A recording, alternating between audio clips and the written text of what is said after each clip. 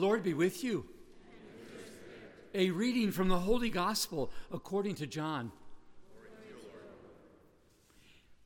Now a man was ill, Lazarus from Bethany, the village of Mary and her sister Martha. Mary was the one who had anointed the Lord with perfumed oil and dried his feet with her hair. It was her brother Lazarus who was ill. So the sisters sent word to Jesus saying, "Master, the one you love is ill." When Jesus heard this, he said, "This illness is not to end in death, but is for the glory of God, that the Son of God may be glorified through it. Now Jesus loved Martha and her sister and Lazarus. So when he heard that he was ill, he remained for 2 days in the place where he was. Then after this, he said to his disciples, "Let us go back to Judea." The disciples said to him, "Rabbi, the Jews were just trying to stone you, and you want to go back there?" Jesus answered, "Are there not 12 hours in a day? If one walks during the day, he does not stumble because he sees the light of this world. But if one walks at night, he stumbles because the light is not in him." He said this and then told them, "Our friend Lazarus is asleep, but I'm going to awaken him." So the disciples said to him, "Master, if he's asleep, he'll be saved." But Jesus was talking about his death, while they thought he meant ordinary sleep. So then Jesus said to them clearly, "Lazarus has died, and I'm glad for you that I was not there, that you may believe. Let us go to him." So Thomas, called Didymus, said to his fellow disciples, "Let us also go to die with him." When Jesus arrived, he found that Lazarus had already been in the tomb for 4 days. Now Bethany was near Jerusalem, only about 2 miles away, and many of the Jews had come to Martha and Mary to comfort them about their brother. When Martha heard that Jesus was coming, she went to meet him, but Mary sat at home. Martha said to Jesus, "Lord, if you had been here, my brother would not have died. But even now, I know that whatever you ask of God, God will give you." Jesus said to her, "Your brother will rise." Martha said to him, "I know he will rise in the resurrection on the last day." Jesus told her, "I am the resurrection and the life. Whoever believes in me, even if he dies, will live. And everyone who lives and believes in me will never die. Do you believe this?" She said to him, "Yes, Lord, I have come to believe that you are the Christ, the Son of God, the one who is coming into the world."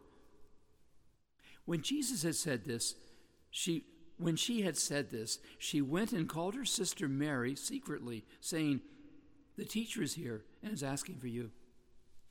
As soon as she heard this, she rose quickly and went to him.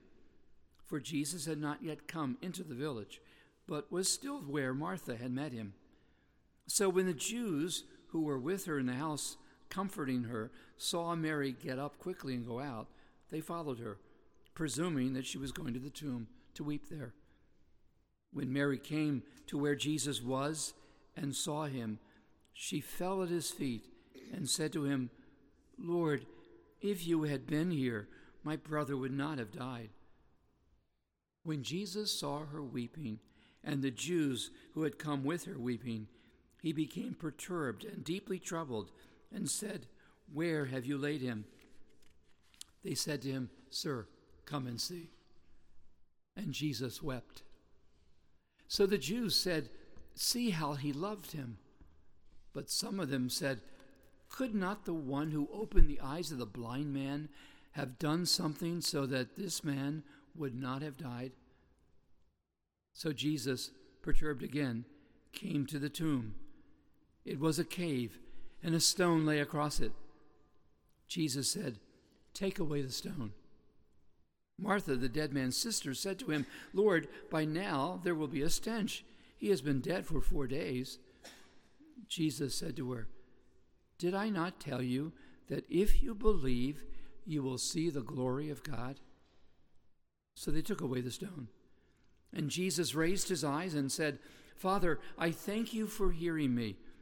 I know that you always hear me, but because of the crowd here, I have said this, that they may believe that you sent me."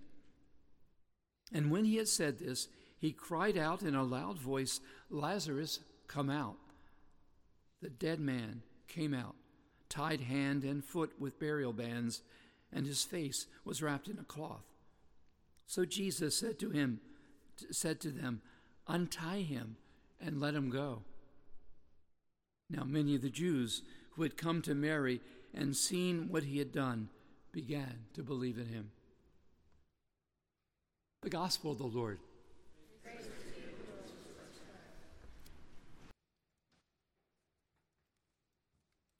Many years ago, I visited patients at Sibley Hospital when I was assigned to Our Lady of Victory Parish.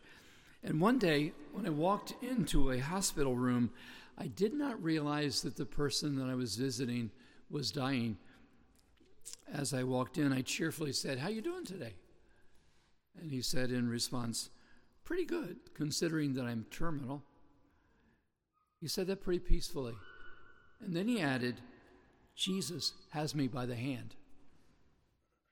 That's what the gospel is saying. Jesus has us by the hand, and has everyone by the hand that we are concerned about. The point of the gospel is not that Jesus keeps our loved ones from dying. This is what Martha and Mary wanted Jesus to do. But rather, the meaning of the gospel is that Jesus is with those who die. In other words, Jesus did not come to remove suffering and death from our lives, but to fill it with his presence. The point of the gospel is that Jesus goes into the tomb with our loved ones and unbinds them and lets them go free. The gospel tells us that there is no place, including the tomb, where Jesus does not go, where Jesus is not holding us by the hand. Today's gospel is remarkable good news. Jesus is looking at Lazarus, a man he loved, and he is looking at those we love, and he is saying to each of them, "I'd rather die than live without you." Today's gospel is saying that our loved ones have to rise from the dead, for Jesus would have it no other way.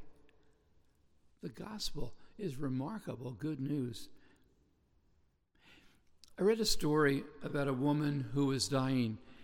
Her family asked a minister to come and visit her. When the minister arrived at the woman's deathbed, he saw a chair next to the bed. The minister said to the woman, "I see you were expecting me, for I see that a chair is already set out for me." The woman told him that she actually was not expecting him and had no idea who he was. After he introduced himself, the woman said that she should probably tell him about the chair. She told him that for years she struggled with prayer, but one day a friend of hers told her to set an empty chair opposite from where she sat and then simply talk to Jesus like he was in the chair. She said that she had done this for years now and talks to Jesus for hours every day. The woman then added, "Now don't tell my daughter. She'll be convinced that I've lost it if she thinks I'm talking to an empty chair." The minister then prayed with the woman for a little while and left. A few days later, the woman's daughter called the minister and told him that her mother had died. The daughter said that there was a strange thing about her mother's death. Apparently, just before she died, she leaned over and rested her head on the chair beside the bed. "What do you think of that?"